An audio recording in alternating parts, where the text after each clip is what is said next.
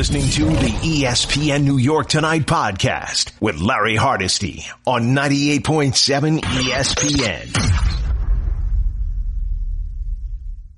Charles Grantham represented or advised NBA players, including Charles Oakley, Amari Stoudemire, and Tobias Harris. He is currently the director of the Center for Sports Management at Seton Hall University's Stillman School of Business, where he was an adjunct professor from 2004 to 2015, teaching a graduate course entitled Negotiation and Dispute Resolution in Professional and Amateur Sports.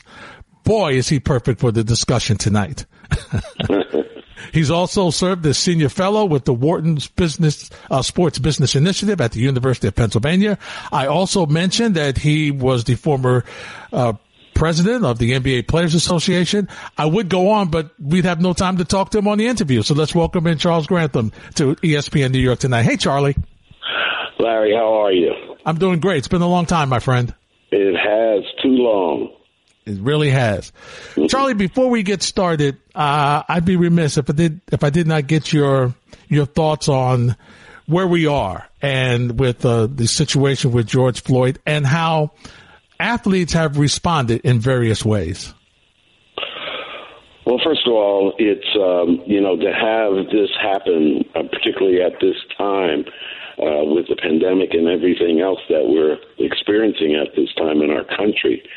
I attended the March on Washington in 1963 with Dr. Martin Luther King, and the composition of that march was probably 80% black. And I think what's so encouraging about seeing the marches today is that they're well integrated and represents a force now of people who would like to see not just attitudes change, but action taken. And I'm very, very pleased to see. I was commending Tobias for marching in Philadelphia. So it's something that I think all of our young players in football, basketball, throughout all of the professional and college sports should be involved in. And they should understand from where it comes and why it's so important that they participate and use their platform to initiate some change that I think we need here. Charlie, let's start with baseball. I was watching you, as I always do, watch you on you spread your education on various forums and various folks in the media, and you have what I thought was an interesting proposal, an interesting option that could bring the owners and players back to the field instead of arguing, looking like millionaires and billionaires that can't get along together. Why don't you share that with my audience? Yeah, you see, this is a different time, and I sort of go back to the beginning of time when the NBA was not so fantastic and when the business itself was suffering. And I've always felt that the responsibility of leadership of both the players and those who own teams, i.e. the commissioner, that their primary responsibility is to be able to see these oncoming forces, however they may arrive, particularly those who are going to negatively impact your business, and decide together that this is something we have to work together to make happen. And it worked way back in the 80s and 90s, and, obviously the NBA has done very well. But now with the pandemic, it's really, and the protests at a time that we're all sort of in a period of uncertainty, is creating these outside forces are now starting to look that way with regard to all our professional and college sports as how they may affect revenue going forward.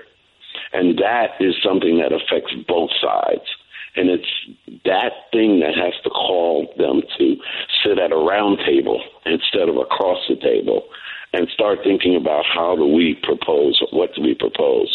And what I was so taken by in baseball is that the owners could not resist that temptation to try to take it all because it's on the table, meaning that they're losing money, so therefore let's take it back from the players.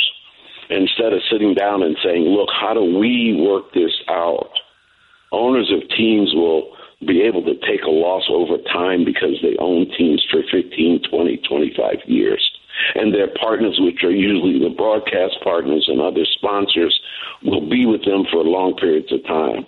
So what it calls for now, given where we are now, it calls for us to sit down and think about players as partners here and not just assets.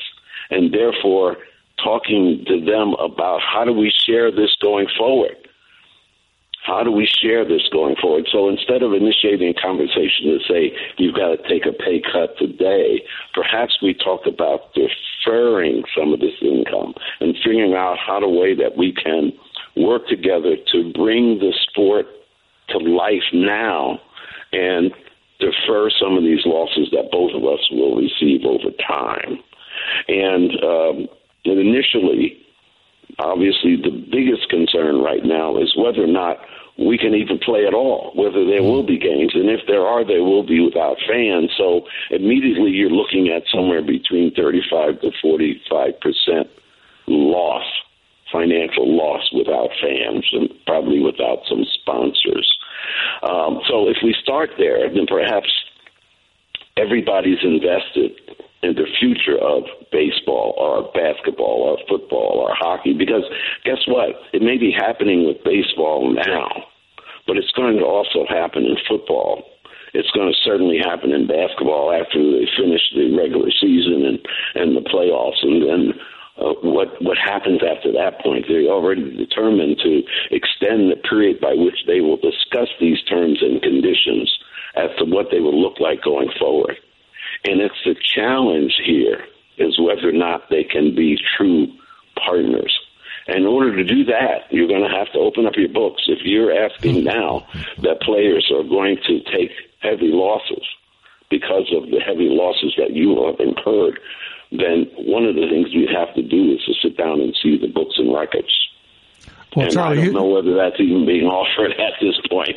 Probably not. And Charlie, you know, from being on the other side of the table, whether it's square or round, you know that there has to be trust in negotiations. And throughout history with baseball, with players and the union, there's been no trust. The union doesn't trust the owners that they will show the books.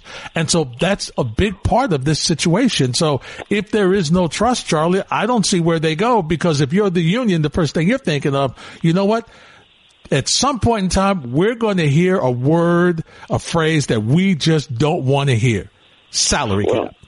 Well, it starts with this idea that given the situation at this point, and it looks like perhaps baseball owners may have relaxed that demand, only because they know that the collective bargaining agreement is going to expire in another year or two. So we can defer that conversation about salary cap until then. But for now, let's figure out how we can share this revenue going forward. But the moment that you start talking about wage scales and percentage of a scale, then what comes to mind from the player's perspective is that this is just other language for essentially a salary cap and other kind of wage restrictions.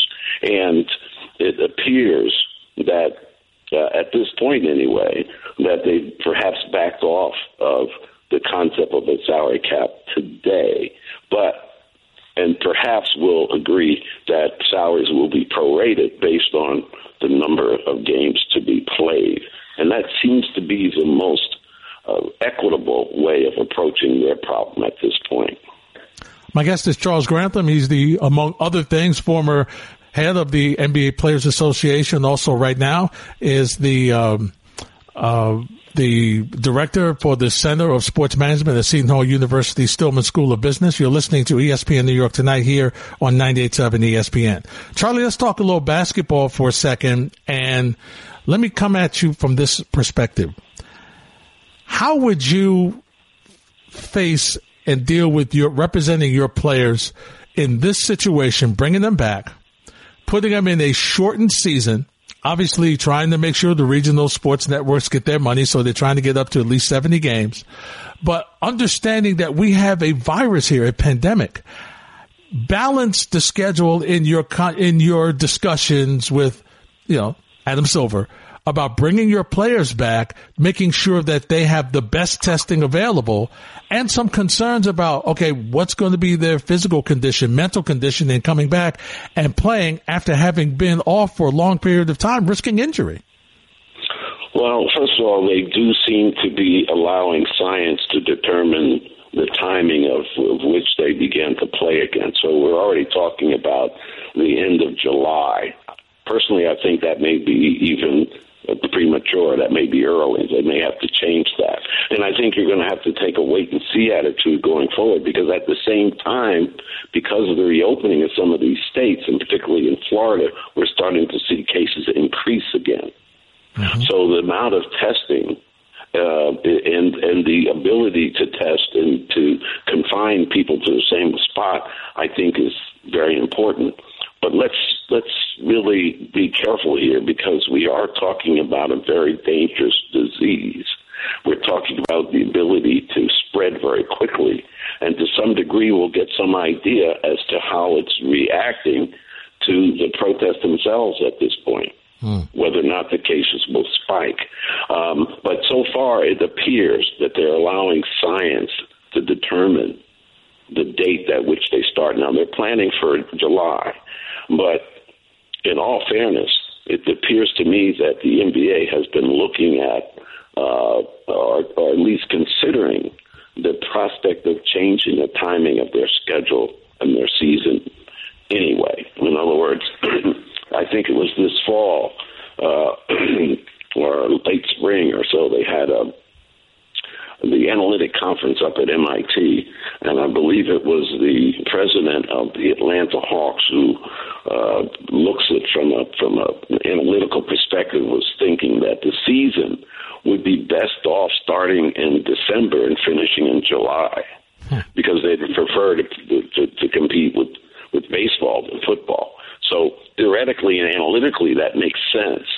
And if, in fact, they're able to follow through with starting the end of the season and playoffs in July, then perhaps that would really actually come to fruition by starting the next season sometime in December or early January. But just getting back to your question here, the biggest thing is the health of the players. And, of course, the assistant coaches, who fit into a category that may be more vulnerable.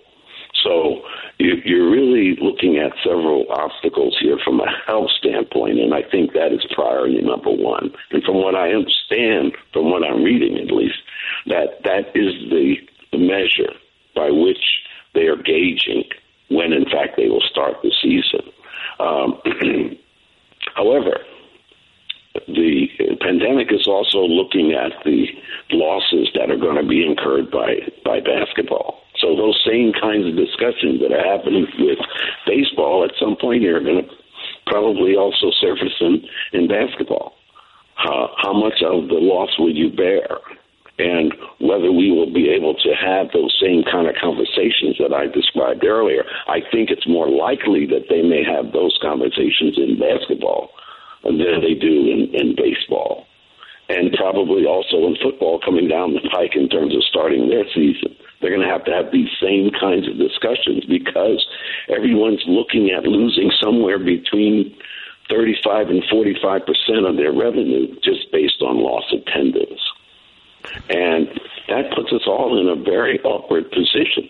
And let alone, we haven't even talked about college football and what's going to happen in college football and basketball. And is this the time?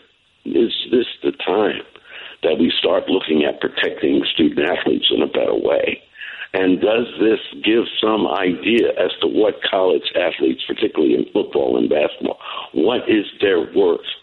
Because they are the primary assets here. And as universities are looking to lose perhaps $4 to $5 billion in the football season, things all of a sudden look more like professional than amateur.